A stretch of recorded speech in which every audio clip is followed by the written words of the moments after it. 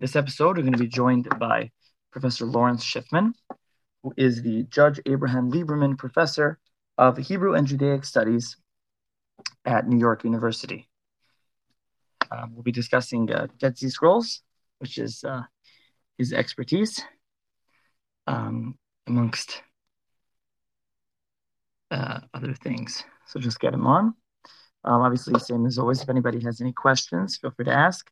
Also, if you're listening on podcast, when it will be on podcast for those of you watching live, if you can rate and review on Apple, I appreciate it. Okay.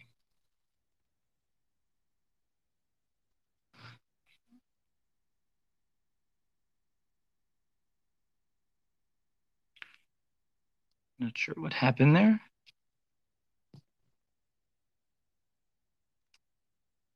I'm not sure where he went. Okay. Sorry, everyone, for the delay.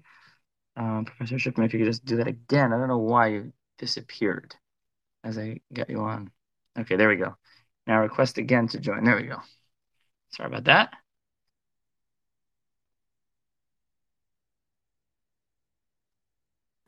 Okay, I hear you now. Okay, you can hear me, right? Yes, we can. Great. Okay, thank you very much for joining. I appreciate it. Why don't we start out by giving the listeners a background about yourself for those who may not know? Well, I started out in terms of my advanced Judaic studies as an undergraduate at Brandeis, where I got my BA, MA, and PhD. And then after 1 year at the University of Minnesota, I came to NYU, where I've been, with the exception really of 1 3 year period that I went to Yeshiva University to work there for 3 years as vice provost, came back to NYU, and I am currently now, besides holding a chaired professor, the Judge Abraham Lieberman Professorship of Hebrew and Judaic Studies, I also direct something which is called the Global Network for Advanced Research in Jewish Studies, which undertakes very large-scale type projects that involve international activity. So that's basically what I do, and hello to everyone. Okay, so as some may know, I believe your area of expertise mainly is the Dead Sea Scrolls. So I think we should, I guess, start out that way by actually one more thing. What so you have, what was your dissertation on? My doctoral dissertation was called Halachat Qumran. And I thought when I started, I'd do the whole of Jewish law in the Dead Sea Scrolls. Qumran, of course, is the place where the scrolls were found. But in the end, I managed to get through the introductory issues of the way they derive and understand their halachic system, and then the laws of Shabbos in great detail. Mhm. Very interesting. So like you said, you referenced the Dead Sea Scrolls. So why don't we, I guess, start out but just by giving a basic overview of what it is. I actually over this past Shabbos was in Lakewood, and I asked a couple of people, do they know what it is? And never heard of it in my life. So it's just, if there people, I mean, plenty of people listening probably did hear of it, but anyone that hasn't heard of them, what are they? Okay, let's put this in a very simple way. The Dead Sea Scrolls are a group of fragments representing, or in a few cases, almost complete manuscripts of what would have been in antiquity a library of approximately 900 scrolls, most of them in Hebrew, some in Aramaic, and a very few in Greek, that were located at what was apparently the center of a sectarian group near the Dead Sea and were discovered from 1947 on. And these represent a tremendous library of material, which basically divides into three parts. About a third of it is Tanakh. You have parts of every book except Esther. A third of it is Second Temple literature, which is basically what Chazal would call Sfarim Chitzoniyim. And the last third is the literature of the sectarian group that most scholars identified as what is essentially the third sect in Josephus, along with the Prushim and the Sukkim, the Pharisees and the Sadducees. Most scholars identify them as the Essenes. I have some questions about that, but that is the majority view. And these materials are a tremendous, tremendous boon for understanding what was going on in terms of the debates and discussions and disagreements in Jewish life especially in the second and first centuries BCE, early first century CE. So it means basically during the period of the Chashmonaim and running through the period of the Herodians, Hordes HaMelech, and running up through the Chorban destruction of the temple in 70. Hmm. So what just for people in years to give them an actual year, what was the first year that these were written? Until Okay, 70? now the word written is a problematical written word because today, when you use the word write, you often mean to compose. So as long as we understand the dates I'm giving you now are copying dates, not composition. The earliest copied materials there would date from something around the year 250 BCE, maybe a little earlier, and the latest ones would be in the early part of the first century CE, let's say the year 30, 40, something like that. After that's the period in which these texts were copied. Because you have to be careful when you discuss this, because of course the composition, you have books of the Torah there. So the composition is of course much more ancient. Right, right. It reminds me of people in the yeshiva world seeing Rishonim, you see manuscripts, but most of those were not actually written by them; they were copied, Yeah. like you're saying, exactly. So getting back to you, now that we gave an overview of them, how and why were you drawn to the Dead Sea Scrolls? Well, I was actually drawn by some funny semi coincidences because in my senior year in college, I wrote an honors thesis on one of the scrolls, which is called the Hodayot, which of course is translated, of course, the Thanksgiving scroll, has nothing to do with the holiday of Thanksgiving, as I often joke. But I was asked on a surprise to give a talk about it once on Thanksgiving at a shul I was visiting. But in general, this text, the Hodayot, is a fascinating poetic text with many very beautiful poems. And also, the poet explains how he sees it as a God given gift that he can put the words on the lines. That's his terminology. At any rate, this particular text has often been compared to Tehillim. And it was suggested to me to do that honors thesis. And then the following semester, as I started graduate school, I took one course in Dead Sea Scrolls. Then, after a while, I was looking for a dissertation topic, and I wanted something that would combine both things in the fields of Tanakh and Chazal. And the easy answer for that was the Dead Sea Scrolls. And I got into it, and eventually, you could say, never left, because originally, Dead Sea Scrolls was not its own field. But as things developed over the years, especially with the full release of the scrolls, because remember there was this whole period when the people who were supposed to publish them weren't publishing them. It's a whole fascinating story. And beginning in about 1994, there was a reorganization of the publication team, and I was asked to join. And from that point on, the field became of great public interest, and certainly no one in it was going to get out of it. And still, until today, we constitute a sort of interesting group of something. It's close to maybe 100 scholars in the world, but who are working together on this stuff all the time and are good friends. So it's a thing that it became something that you don't get out of. But when I got into it, it was, oh, how do you find a dissertation topic? This stuff looks interesting. Right. Do you want to relate that story about how it wasn't released for a long time and then Yeah, it well, got the problem is that the scrolls were the initially. Let's have to now retrace a little bit the history of how they were found. So the first scrolls were found in 1947, and these are the so-called seven complete scrolls, which probably people listening have seen in the Israel Museum in the Shrine of the Book, the Heichal HaSefer. And those scrolls were acquired by Israel, and some before 48 and others in 1950 were acquired by Israel.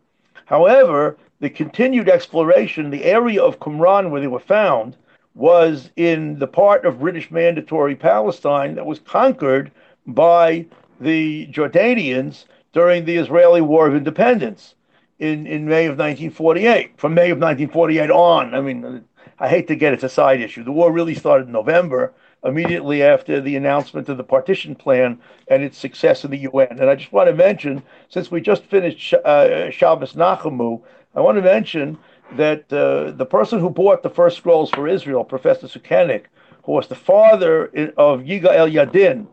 Yadin got that name, the great archaeologist, because it was a code name during the War of Independence. Anyhow, his father, Professor Sukenik, on the night of November 29th, when Israelis to be, because those time they were called Palestinians, you could laugh at that, but it's true. Palestinian Jews were dancing in the streets after the vote for the partition plan, which would have given a much less smaller state of Israel than we're used to today, right? He was reading those words in the scroll of Isaiah, Yeshayahu, which was one of the original scrolls that he acquired. And he writes about the moving experience of doing that. Everybody else was downstairs, but he was reading the words of Yeshayahu in a scroll more than 2,000 years old. So, at any rate, to get back to the story that I was supposed to be telling, what happened is that after 1948, after the war, the area of Qumran was in that piece of mandatory Palestine that was conquered by Jordan. So the Jordanians did the right thing. They sent scholars and archaeologists to find the site from which the scrolls had come.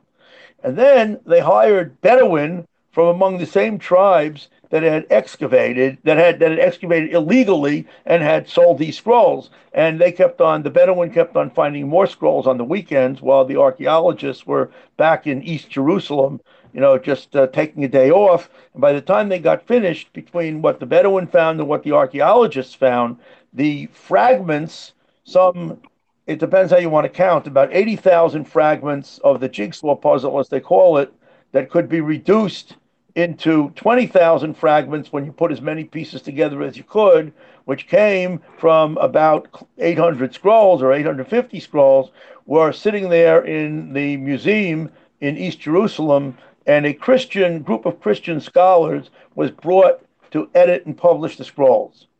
And by the time Israel took East Jerusalem in 1967, they had done only a small percentage of what they were supposed to do.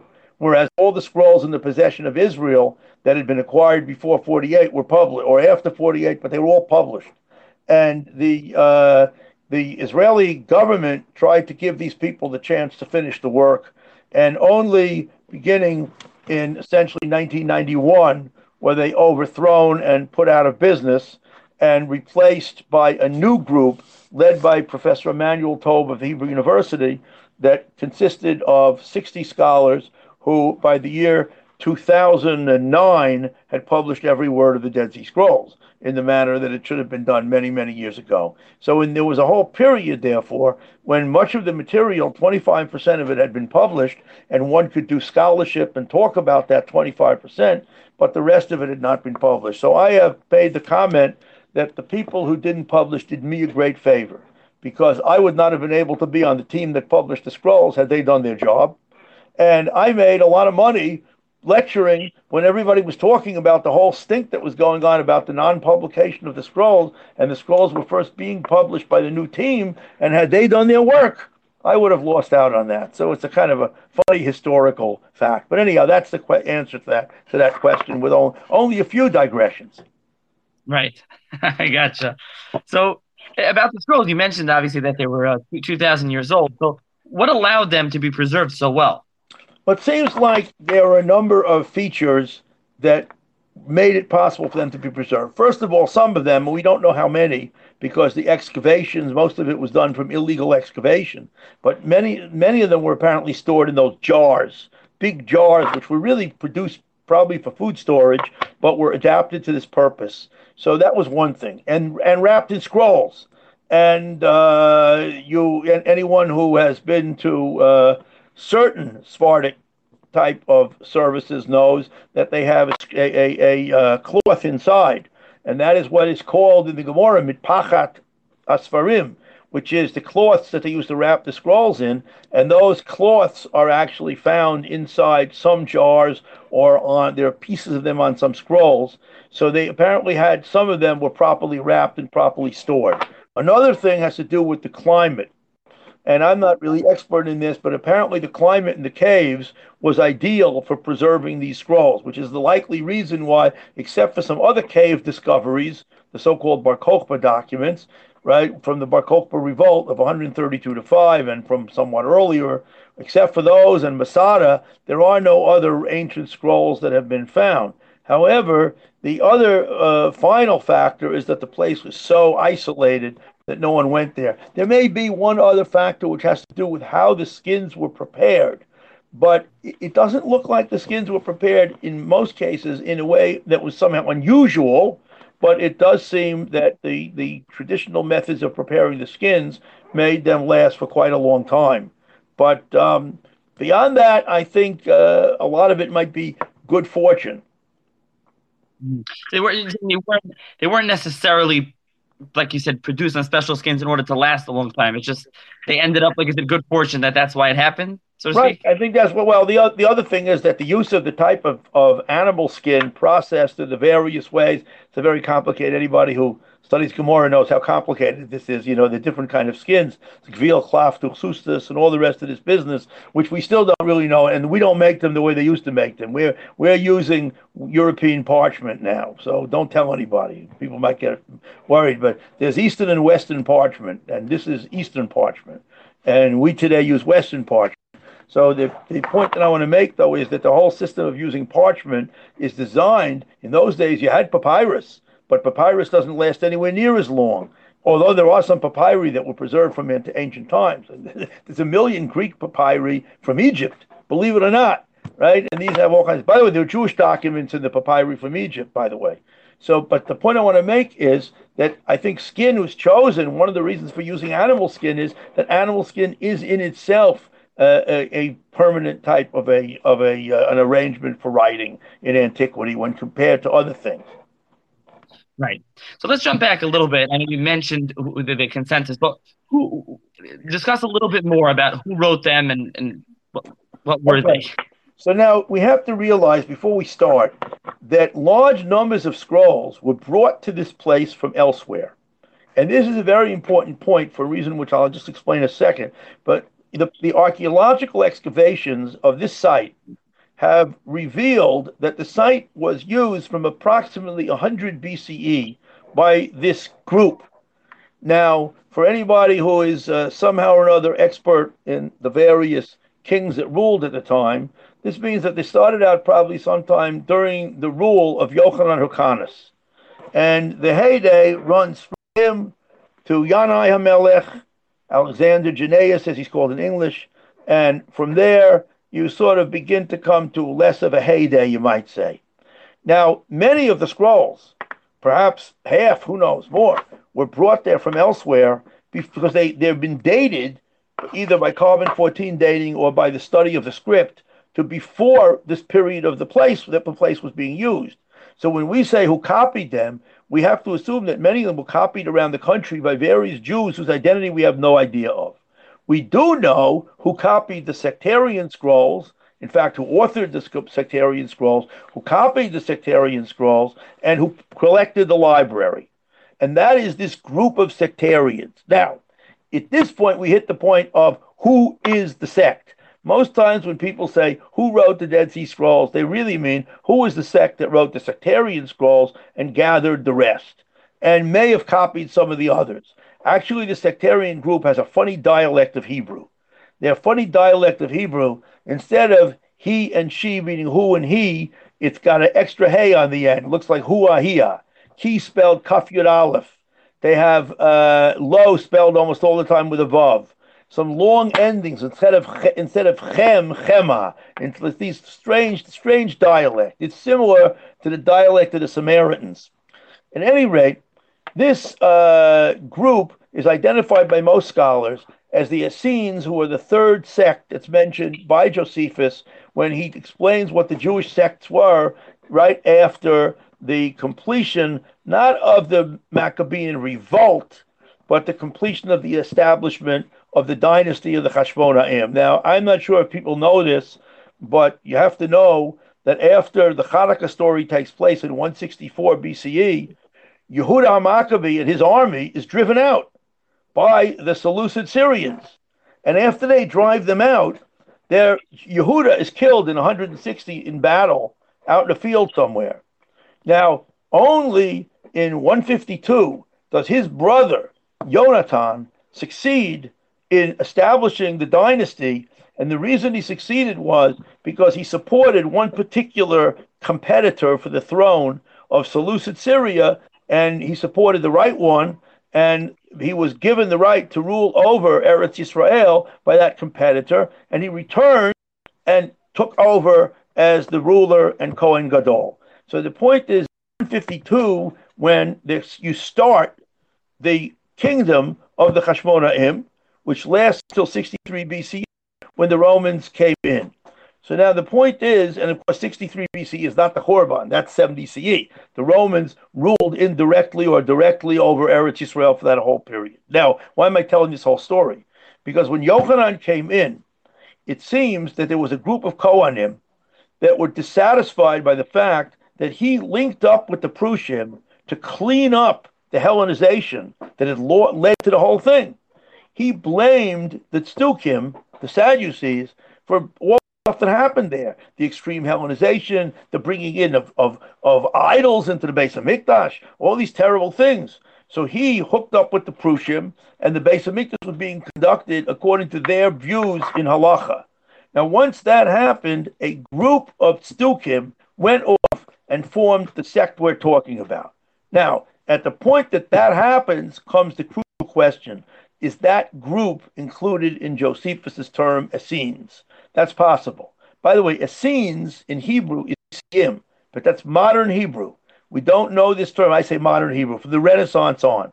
When Jews started reading Josephus in Greek, they learned about the Essenes. And so they started calling them Isiyim. But we never have that word in antiquity. And this group is not mentioned in the sources of Chazal. They're not mentioned in the New Testament.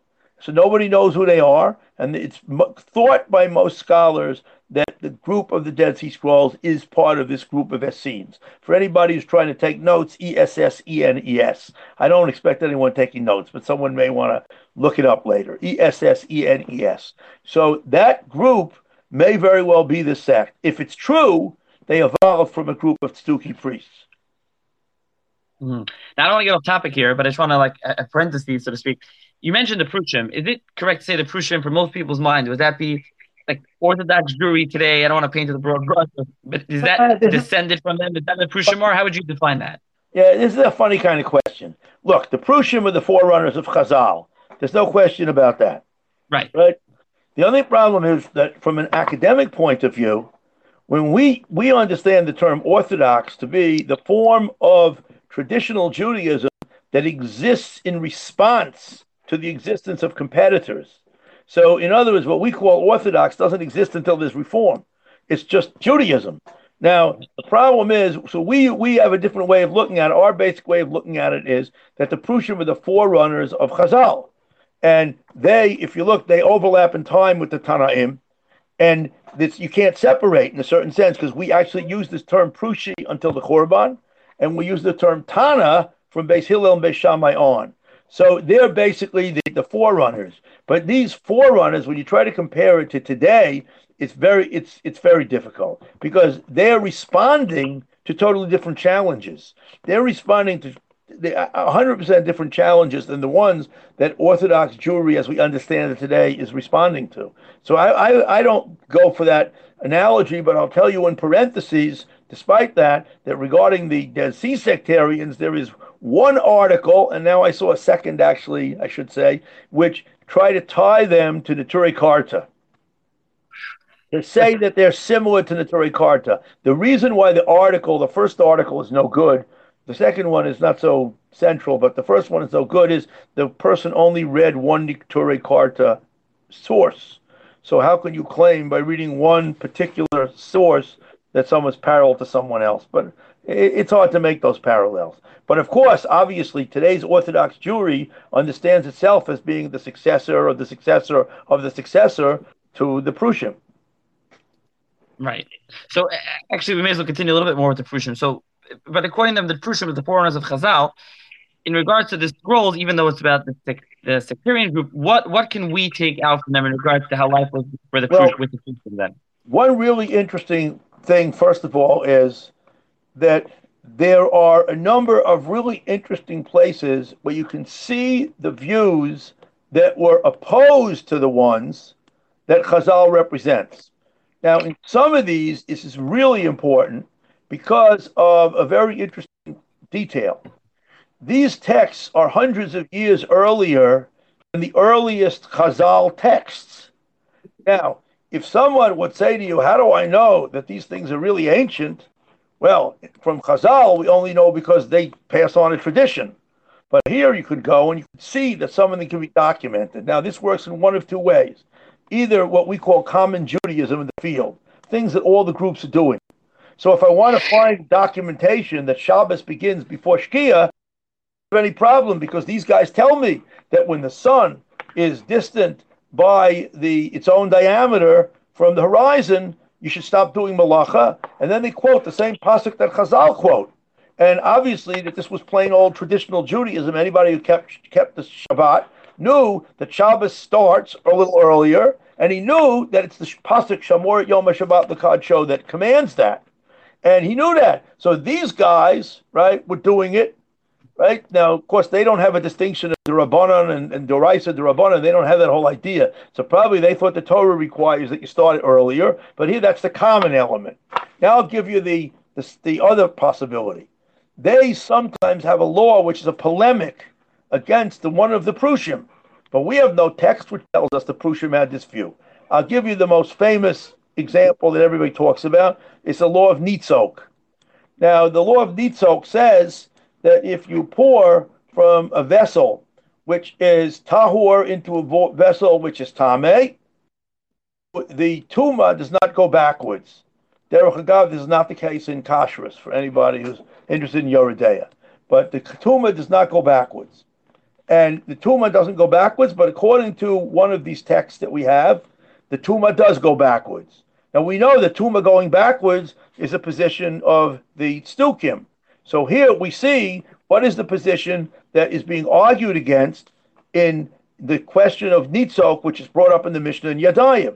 Or I can give you another example, which is that these people do not accept Chazal's view of Tful Yom. I wrote an article years ago. I had 9 examples of specific places, but it's obvious that Bichlal, they don't accept the idea. For anyone who doesn't know, Tful Yom is the idea that a person who has been immersed on the last day of purification period, but didn't yet have sunset on that last day, is already considered pure for certain purposes, but not to be able to eat from sacrifices or truma. But anyhow, such a person is partially pure. But the sectarians say the person is zero pure. Absolutely not, because the Torah says Uva Shemesh v'Taher, which they understand not the way the Gemara does, but they understand it literally, that the sun has to go down, and until the sun goes down, the guy's impure, woman, whoever it is impure. Now, they have it 9 times. So what we see is the opposition to Chazal's view, but we also see someone is bothering to oppose it. The view had to exist. So just to sum this part up, we can have common laws where we see these people have the same tradition. I could give many, many examples. And then we also have places where, because this group is opposing something, it proves the early dating of something in Chazal, which we otherwise could not historically prove by any kind of proof. And then the other possibility is that we can simply come to understand what Chazal are talking about in a given law by seeing that there's another position that somebody held, which we might not know about, might know otherwise. That is in the area of halacha. In the area of ideas, there's a tremendous amount, because one of the things that Josephus told us about the Essenes, and it's true about this sectarian group, is that they believe in predestination. And predestination is a belief which traditional Judaism does not accept. As Josephus puts it very nicely, the Prushim believe in, and I think it's true about Chazal, they believe that God can control what goes on in our lives, but that most choices, are almost all choices, are made by us with free will. So this is a very big difference. But we can't understand when you read in Pirkei Avos, HaKol Tzafoi V'Reshut Netunah, that God knows in advance what's going to be, but humans have free will. Well, here we see the opposite, that there were Jews with the opposite position in Second Temple times.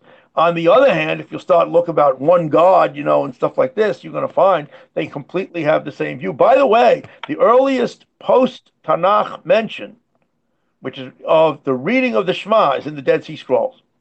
There's a work called The Rule of the Community, which clearly is alluding to the reading of the Shema morning and night.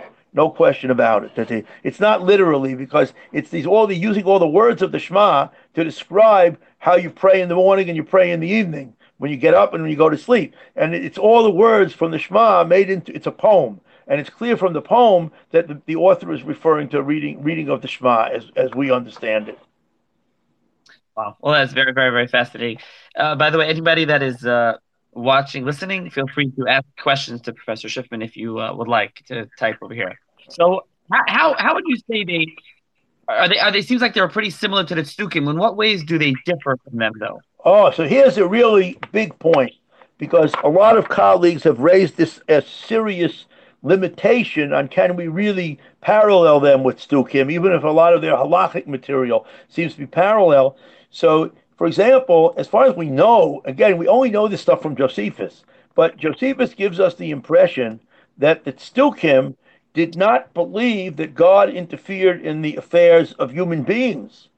And what I just mentioned, this idea of believing in predestination, is opposite to Josephus's description of the Tzdukim, which, although he doesn't mention this word, is like the real Epicureans. That is, the Epicureans who gave us the word Epicurus, like the real Epicureans who believe that God has nothing to do with what goes on in the world once he created it. And this appears from Josephus to be the position of the Tzdukim, and these people have a completely another point from Josephus. The Tzdukim don't believe in angels and stuff like that. And here we have a lot of stuff about angels. But again, we're talking now about the sectarian texts. There are some texts that they have where this stuff would not be relevant. A very important thing is we now understand something else about the Tzdukim.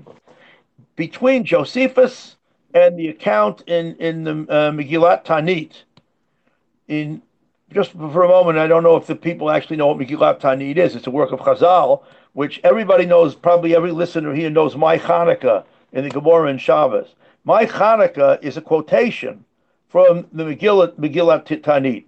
It first gives a date in Aramaic, and after giving the date in Aramaic and a summary of what happened on that date, it gives what we call the scholion, which is interpretation, which is, that on the 25th they came in and they found there was no oil, etc., etc. That whole account is from the scholion of Megillat Tanit. Now that work is a whole work, which Shulchan Aruch tells us has been canceled because it's a work which is a halach in Shulchan Aruch, Batla Megillat Tanit, because the Megillat Tanit, is a list of days on which you are not allowed to fast. They're mini holidays. And these mini holidays would be in contradiction to our calendar. So, for example, on Tanis Esther is a holiday according to this work. It's the holiday, the 13th of Adar is the holiday of the killing of Nicanor, who was one of the generals who fought against the Jews during Hanukkah time. So, at any rate, the reason I'm giving this whole spiel right now is to make the point that according to Megillat Tanit and according to Josephus, the Sadducees seems to be great literalists. They seem to take the Torah completely literally. It seems now that in the Dead Sea Scrolls, in the type of interpretation they use, which is much more literal but not totally literal, that we now are having an understanding of the type of interpretation that is being described there as this more literal type explanation. It's not really strictly literal.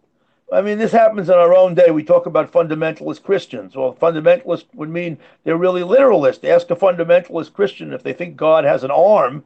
They'll, of course, understand that the arm of God means his power the same way we do.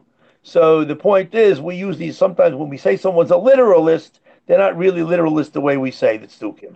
And that also explains, just it's not our topic today, but there are very great parallels between the Tzdukim and the Karaites.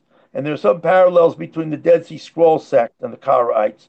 And the Karaites also, they're not really literalists the way we learn in school. If you study the Karaite text, you see that they have all kind of interpretation. The interpretation is not what we agree with, and it tends to be sometimes overly literal, but nonetheless, it's a form of interpretation. Right. So similar to this, that like the Tzdukim, according to Chazal, would be like obviously heretical group, Abikarsim, so to speak. So would this the Dead Sea Scroll sect would be as well? Well, from the point of view of Chazal, the Dead Sea Scrolls would be regarded as some kind of heretics, no question. However, you see, the problem is not in, for example, believing in God, observing Shabbos holidays, eating kosher. The earliest tefillin, by the way, I just want to point this out, the earliest tefillin and probably the earliest mikvahs are at Qumran from the Dead Sea Scrolls sectarian. So it's a little bit different than what we usually think about when we think about somebody with this expression today, off the derech. I mean, these people, they were stricter than Chazal. For example, they would not allow you to make a salad on Shabbos. Now, I know, of course, we have question about if you make it too fine, but the bottom line is they would not allow you to do anything like that. There are all kinds of great stringencies that they have.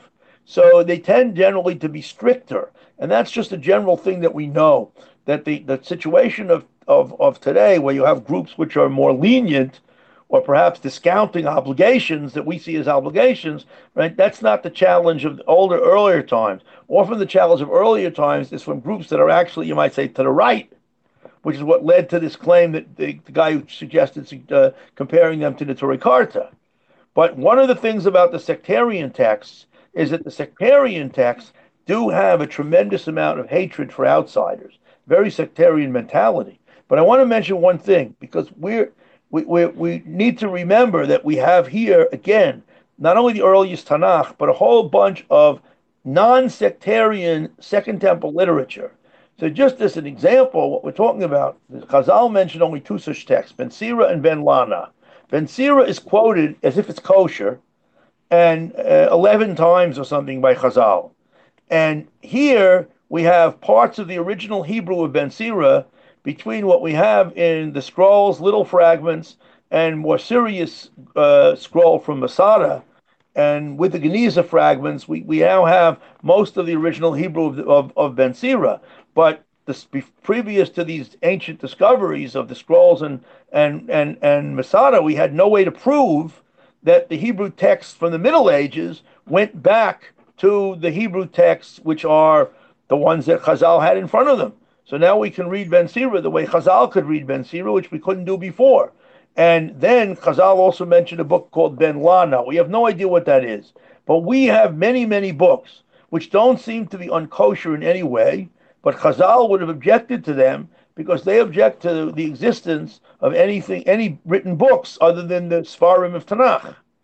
And then furthermore, we have here Tanakh books, which give us a lot of understanding of things that Chazal are talking about the way in which the books were physically constructed and stuff like this, and also some of the textual issues.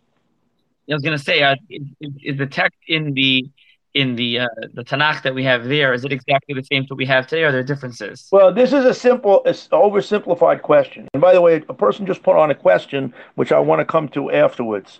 So, but I see they disappear very quickly. I don't know if they stay on your screen, so you can remind me if I forgot. So the point is like this.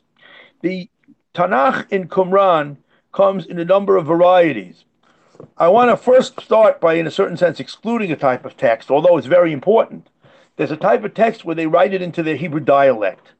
So it's like I don't know if anybody here has seen this, but there are people who translate the Tanakh into modern Hebrew, and of course many schools translate the Tanakh orally into modern Hebrew. But Yomer Hashem, Hashem Amar. So at any rate, right, they have texts where they translate it to that funny dialect I talked about before. These apparently were used for internal use, who knows. Then we have texts that are essentially identical to ours. We call them Proto-Masoretic. Then we have a very small number of texts that have commonalities with the Hebrew text from which the Septuagint was translated, and some that have commonalities with the Samaritan text. Now, in these latter two groups, there are what essentially are interpretations added to the text.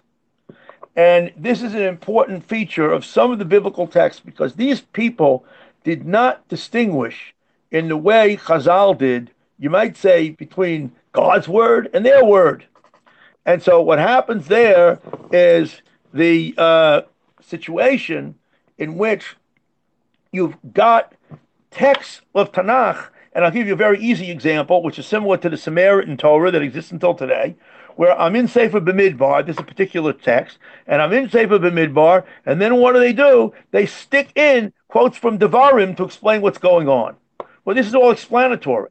So there's various kinds of texts. There are texts that are essentially the same as ours. We get to Masada, where the biblical texts are, of course, a little bit later. And then we get to the Bar Kokhba caves, where, again, It's there. It's all what we call Proto-Masoretic. Why do we say Proto-Masoretic? It's Nusach HaMasorah minus the vowels and minus the trup, which were not developed until later. They were developed in the time of the Moraim. Now, so at any rate, now should we get to these questions? Do you still have them on your screen? Yeah, We got I the can. Yeah. Karaite question. I remember. I may remember them all. I don't know. The Yeah, so Karaite question. there was two of them. One was you alluded to this. What's their correlation to the Karaim? And the other one is, did they influence the Karaim like Purushim to Chazal? I think Yeah. those are the ones you're referring to. Okay, so here's the important thing to understand.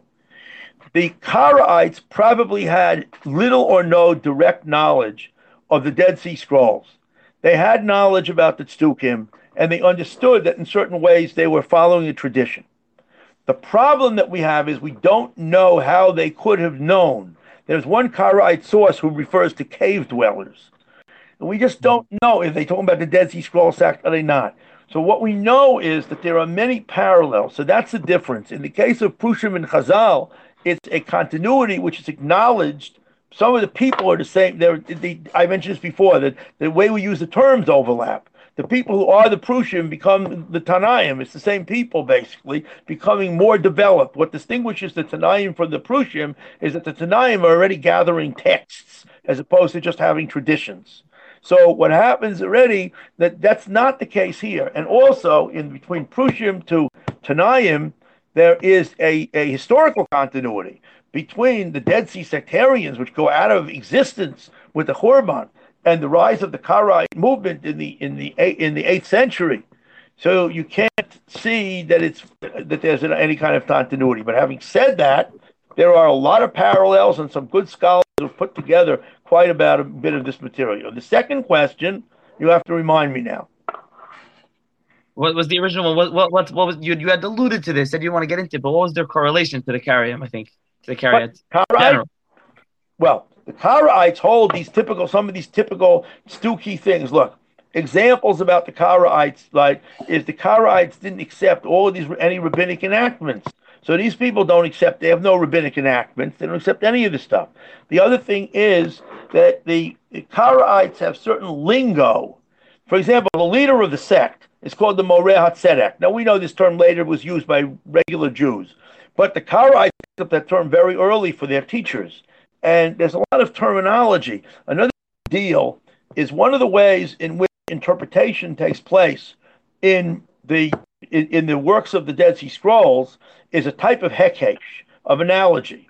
Now, this form of hekesh rules like there's no tomorrow with the Karaites, and it's called kias. Now, they have none of the other rules for interpretation that Chazal had. So what appears to be the case is that, like the ancient, let's call it Stuki, Sadducee, we also call it in the field Sadokite, because they B'nai Tzadok are mentioned all the time in the Dead Sea Scrolls. This type of halacha ends up with the Karaites. So I have to step back for a second. We now know from the scrolls and other sources, in ancient times, and still today in very minimal sense, there are two schools of halacha. There is the one that we call the Pharisaic rabbinic. That's the one that we go by.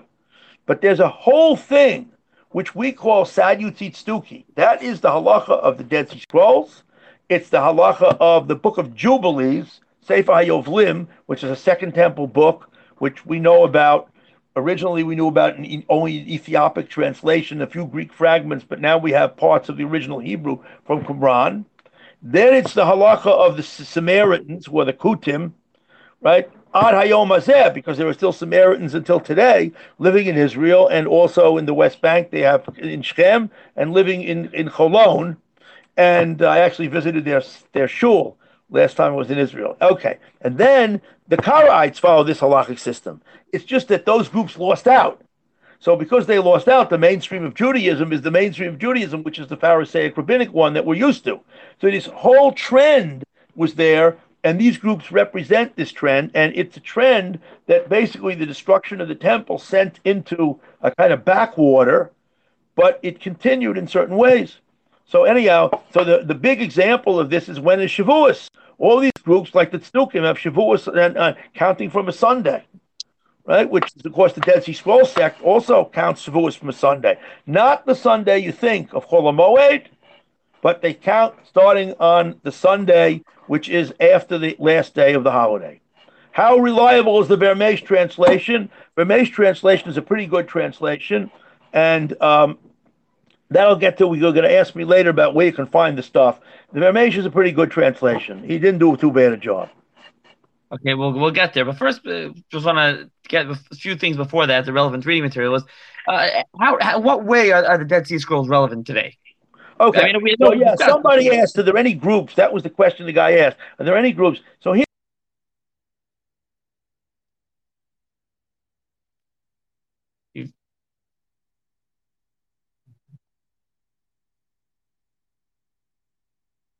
so much more.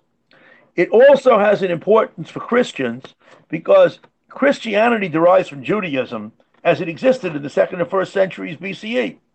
Now the problem is that in studying the early Christianity, the scholars who studied early Christianity had nothing to look at originally except rabbinic texts. After that, they got some various other Second Temple texts, and we have to remember also the Apocrypha, which were preserved in Catholic Bibles, but are 12 Jewish books. Here's a really funny thing. Every Catholic has the books of the Maccabees, and no Jew has the books of the Maccabees. I laugh about this every time I think about it. But anyhow, right? you, So, I want to so point out what? it was just recently, just jumping in for a second, somebody, not only academic editions, but someone recently in Bnei Brak made like a yeshivish critical edition, actually pretty recently. I don't know if you saw it. Of Maccabees? Maccabean Aleph, yeah, it's very nice. I can send you pictures after. Yeah, about 2 years ago. Oh, you'll have to email me the name of this, who it is. Well, look, the truth of the matter is that there's fascinating material in these books. Right now, at any rate, the point I want to make here is that when the scrolls came, there was an excessively crazy response that they thought they're going to find out either the truth of Christianity or the disproof of Christianity.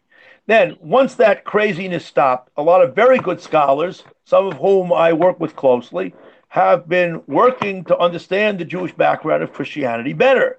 And you can understand it a lot better when you have a wider understanding of what the possible trends going on in Judaism were at the time.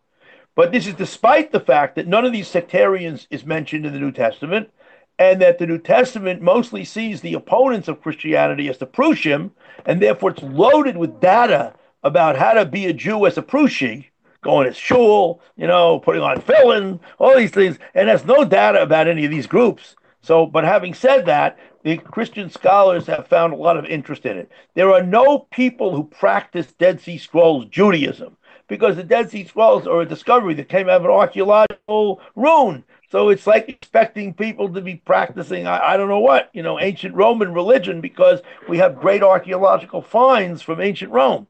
Or people read classical literature, they don't go out and start, worshiping the Greek gods. Right. So I want to ask you something following up on this, and similar. Someone asked something similar. In what way are these scrolls relevant to Orthodox, religious Jewry today? And someone asked, kind of, are there any here? Is there any part of the Orthodox community any interest in Dead Sea Scrolls? I guess those are similar questions. So I'll just roll them together. I was many years ago. I met a shochet, and this shochet, he was asking me what I do, and I'm discussing with him. He says, "Oh, you want to say we should paskin that way?" So look, there's no practical relevance. The relevance is if you're interested in understanding Jewish history, and if you're interested in understanding the history of the text of the Tanakh, which is not all that popular in religious circles, but nonetheless, and if you're interested in understanding like some of the opponents and the disagreements in a wider context that you can see that Chazal are recording. Now, there's no practical relevance, but there's one other very big relevance, which is, of course, this, like all the other great archaeological discoveries from certainly in Eretz Israel, authenticate the truth of the Jewish claim that this is the land where we came from. And of course, that's a very important thing. Now, I want to mention in parentheses that this is actually not the only such major discovery. I've pointed out many times that there are three major discoveries in terms of our let's say last 150 years or so. There's the Cairo Geniza, all those manuscripts that came from there. There's this material, the Dead Sea Scrolls, and associated other ancient manuscripts that have been found. And then there is the archival material that is now available because the Soviet Union fell. Not only about the period of the Soviet period, but also a tremendous amount of material about the period of the czars. So the bottom line is that we have gotten three enormous, let's say, groups of material, corpora of material that allow us to understand our history much better. And I personally, of course, let's just say I take what I hate to say this, but practically speaking, maybe a minority view that we are obligated to know our history. It says so in the end of Devarim, Zchor Yemos Olam, Bidu Shlos Dor Vador, and people don't seem to care about it, but it's an important thing to understand. Practical relevance. Somebody wanted to know if we can know anything about the age of the world from these books. No, there's nothing about the age of the world. Gotcha. So what are some suggested reading materials on the Dead Sea Scrolls and actually from the actual text that you would suggest Okay. to the general public and to the Orthodox public as well? Now, here's the problem. First of all, I wrote a book called Reclaiming the Dead Sea Scrolls. I think it's your best introduction. That's the first thing. Now, somebody mentioned the Vermeesh translation. The sad reality is that unless you're willing to spend some serious money, not enormous, but serious, you're not going to get the original Hebrew texts because they're not available free anywhere. There are here or there some texts online. They're not available free. And the reason they're not available free is because the publishers who publish them invest enormous money. I myself just completed, we're waiting for the publisher to give us a sample, a new edition of one of the larger scrolls, the Temple Scroll. There are five manuscripts. This is a complete halachic text, and this work, right, is probably going to cost $300, $400, and mostly they're bought by universities in digital form today. But you can't help it because if you looked at the critical apparatus that we created with Greek and Hebrew and Syriac and all this kind of stuff, right, it's going to cost a fortune and 300 people are going to buy this book in the whole world, 300 universities. So the bottom line is that the easiest way to get the text still is in English. You can get it from Vermeesh. Now, if you go online, you may find, I think you may be able to find a download of what's called the Dead Sea Scrolls Study Edition. That's an outdated, but nonetheless, I don't know, 95% okay, right? Outdated edition of all the manuscripts that are non-biblical. Now, if you want to own the real scrolls, your best bet is to buy the one volume collection.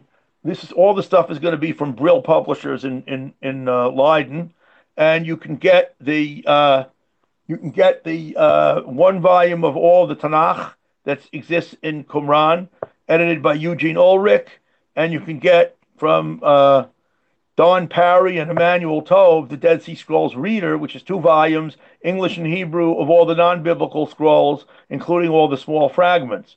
The total, if somebody wants to buy it, I don't know, it's a couple $100 to get that stuff.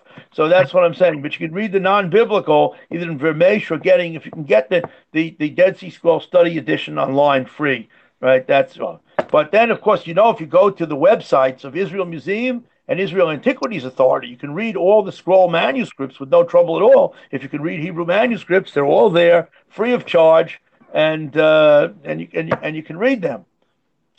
Yeah, I was going to say, Brill, you might need one or two mortgages to take out, depending on the book. No, it's not a joke because you see, they're not aiming for people to buy these books. It's aimed for university libraries. So if you get somebody who has a university library entree to a type of university that has this type of research, they're even entitled to download this because they pay so much money. They're allowed to download the whole book, right? But it's a different kind of marketing than what people are used to. And there is no. By the way, in Israel, I should tell you. Wait a minute. There's a 3-volume, free of charge, online edition by Elisha Qimron. And what happened is, I don't remember the exact title because he published a 3-volume work with Yad Ben Tzvi in Yerushalayim, and then he revised it. And he had a lot of different manuscript readings than he had before. Now, I have to disagreeing with some of his manuscript readings, but at any rate, right, the Qimron 3 volumes of the whole thing of the non-biblical in Hebrew is available free. And if somebody really wants it and they can't find it online, they can email me, and I will be happy to send them. But the punishment is if you want to email me, you'll have to go to the NYU website because I only want someone who's serious. And I'll send them the thing. And if anyone puts me on a list, I'll kill them. Okay. Gotcha. So basically, maybe that also has to part of the reason why people, the general public, especially in the Orthodox frum world, which is not really in university, don't know much about it because it's so inaccessible, like you're saying, unfortunately. Well, I have to say that's only a part reason. The Right. reason is a little bit more complicated because general knowledge among Jews about the scrolls is quite common. I think, and this is something which bothers me a lot. There seems to be a strange fact with all the wonderful Judaic studies research that's being done. The people who should be most interested in it are exposed to it the least. This has to do with the educational system. Besides the educational system, it has to do with the press, which is why I'm so happy to write in Ami magazine because they don't take that position. But the reality is that even those people that are interested, and by the way, even in Inyan magazine of Hamodia has some good articles on issues like this once in a while. But the reality of the situation is that what's happened is that the people who should be most interested are often exposed the least to this stuff. And also, let's be honest about it, it does involve opening up some concepts on which the simplistic views that many people hold will be shown not to be exactly the whole story. And that's a different matter. It will give you a perspective on a lot of things when you have a wider understanding of the historical things that were going on at the time and how they interact. So it's a little bit complicated. Right. And then, someone mentioned you just actually wrote an article, a very nice article in Ami magazine this past edition. So, which people can read. So, Yeah, I'd say I mean the thing about these articles, it's wonderful to write these articles. The problem is, of course, that the news pushes the articles off, and you have to wait for a holiday or a special occasion to get these kind of articles in. And of course, I understand their problem, and working with them is always nice, and it gives me an opportunity to expose things to a wider audience. Most of those articles are available on my website, by the way, from the past on the blog of my website, and people might want to sign up for that. And but I would say that this question of the fact that large segments of the Frum community have very little idea of what these things are about, not just the Dead Sea Scrolls, but many other very important things, is kind of unfortunate. They sort of like absorb them in a secondary way without even realizing it. This has certainly been true about the Geniza, or another example of that is the absorption of the idea that scholars developed, academics developed, that based on two Maccabees rather than one Maccabees, that the Maccabean revolt started with an inner battle over whether to Hellenize or not. And this has been internalized in all kinds of religious Jewish contexts today, right? You see it in all kinds of Sfarim. But actually, if you would have gone back 100 years ago, they would have just thought, before some academics wrote, and they would have just thought that the anti-Semitic guy got up one day, Antiochus, and started persecuting the Jews because he hated Jews, and that was the simple story. Today, people don't realize the extent to which what is in one and two Maccabees, and especially two Maccabees, has been absorbed within the Frum community, but they don't know where it comes from, so they don't even know, they don't realize it. So what I'm saying is that I think that it's going to stay. It's not about the money that it costs to buy the books, because if the market was there, the books would exist. I mean, just go to any one of these websites selling Sfarim today. Things are coming out every day, but it's not this stuff. right. No, exactly. I mean, that shows. I was going to mention the Caragiza. Ooh, you're getting a little feedback. That's why part of the reason I want to do the show with you. I hope people understood a little more if they didn't know about it. We're going to have a show on Caragniza. Many people have no idea what that is either. So, Well, by the way, here's a very funny fact. You go to Israel and you go to any archaeological site, the number of Frum people there is enormous. So actually, I was in Caesarea. NYU was involved in a project connected with Caesarea, and I was in Caesarea for several days in a row. And I saw this Frum guy standing there, and I went up to him and I said, "Tell me, what very famous rabbi lived here?" And he answered. He said, "Rabbi Abahu." So you see, I was wrong. He knew. But you see, but there are a lot of Frum tourists in all these places, and including Qumran and including in the Shrine of the Book. I think it's a little bit different in Israel, maybe. But the reality of the situation is that many people have been to these places even, and yet somehow or another they don't make the right connection. right. So to end off, if people want to learn more about it, you said buying your book, Reclaiming the Dead Sea Scrolls. That book is affordable and available. Well, yeah, that's a good place to go. By the way, there are some other very good books about the scrolls, which there's some. I mean, it's a problem because there's garbage and there's good stuff. I want to mention that the website of the Orion Center for the Study of the Dead Sea Scrolls of the Hebrew University has an awful lot of material. My site on academia.edu has many, many of my publications that are available to read free. And by the way, if people don't know about academia.edu, it's a place where scholars, someone has a question that I missed before. Is there any connection to Pismon with the idea of poetry? So let me explain. The Dead Sea Scrolls have enormous numbers of poems. This is the first step between the poetry of Tanakh and moving to what I always call proto-piyut. Proto-piyut is the poetry that comes into being in the time of the Gemara, much of which is in our Siddur, like Lakel Baruch Nimot Itenu. This is poetry. People don't realize it. Kulam ahuvim, kulam bururim, kilam giborim. And why do you have a kuf, that nusach svard? Because once there was a whole alphabet. So these are poems. So then from that poem, from that poetry, we go to the poetry of the real we call it Palestinian piyut. That's Kalir, where we just recited and recited and recited. And by the way, don't believe anyone who tells you that he was a Tana or a Rishon. He was Vadai, lived in the 500s because he says it's 900 years since the Chorban. And he thinks the Chorban was in 424, according to traditional date, never mind whether it was or wasn't.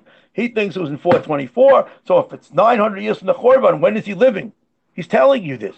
Art Scroll had it in the first Siddur, and they took it out. They removed the truth to leave incorrect information. But there's no question about it. That piyut comes next, and from that piyut, you get to the real medieval piyut. And so it's the Dead Sea Scrolls poetry is part of the history, not just because the Dead Sea Scrolls, but rather because what the Dead Sea Scrolls in their many, many poems are showing you is the poetry of 2nd and 1st century Jews in 2nd, 1st century BCE. And you can see that when you see Ben Sira too, which is all written in poetry. Right, gotcha. I just did a show about the Kinnis with a friend of mine. We discussed the Kalir. We went through that whole basic overview of that, the whole sugya about when he lived. We just did that before Tisha. Some of this stuff is actually humorous to scholars because you can't figure out why anybody's nervous about this. Like, it's blatantly obvious. He said it himself. So what are we talking about? I mean, somebody come and said the Rambam didn't live when he really lived. I mean, what's the point of it? Right. Well, he pointed out because the Tom says it, and that was the whole discussion. So people for that reason. Yeah. Okay. Anyways, thank you very much for joining me. I'm going to try to link when it's on a podcast in the show's notes to your book and the various websites that you'll send me. I'll put them in the notes. Wonderful. Thank you very much. Thank you. Have a good evening. Okay. Good evening. Well.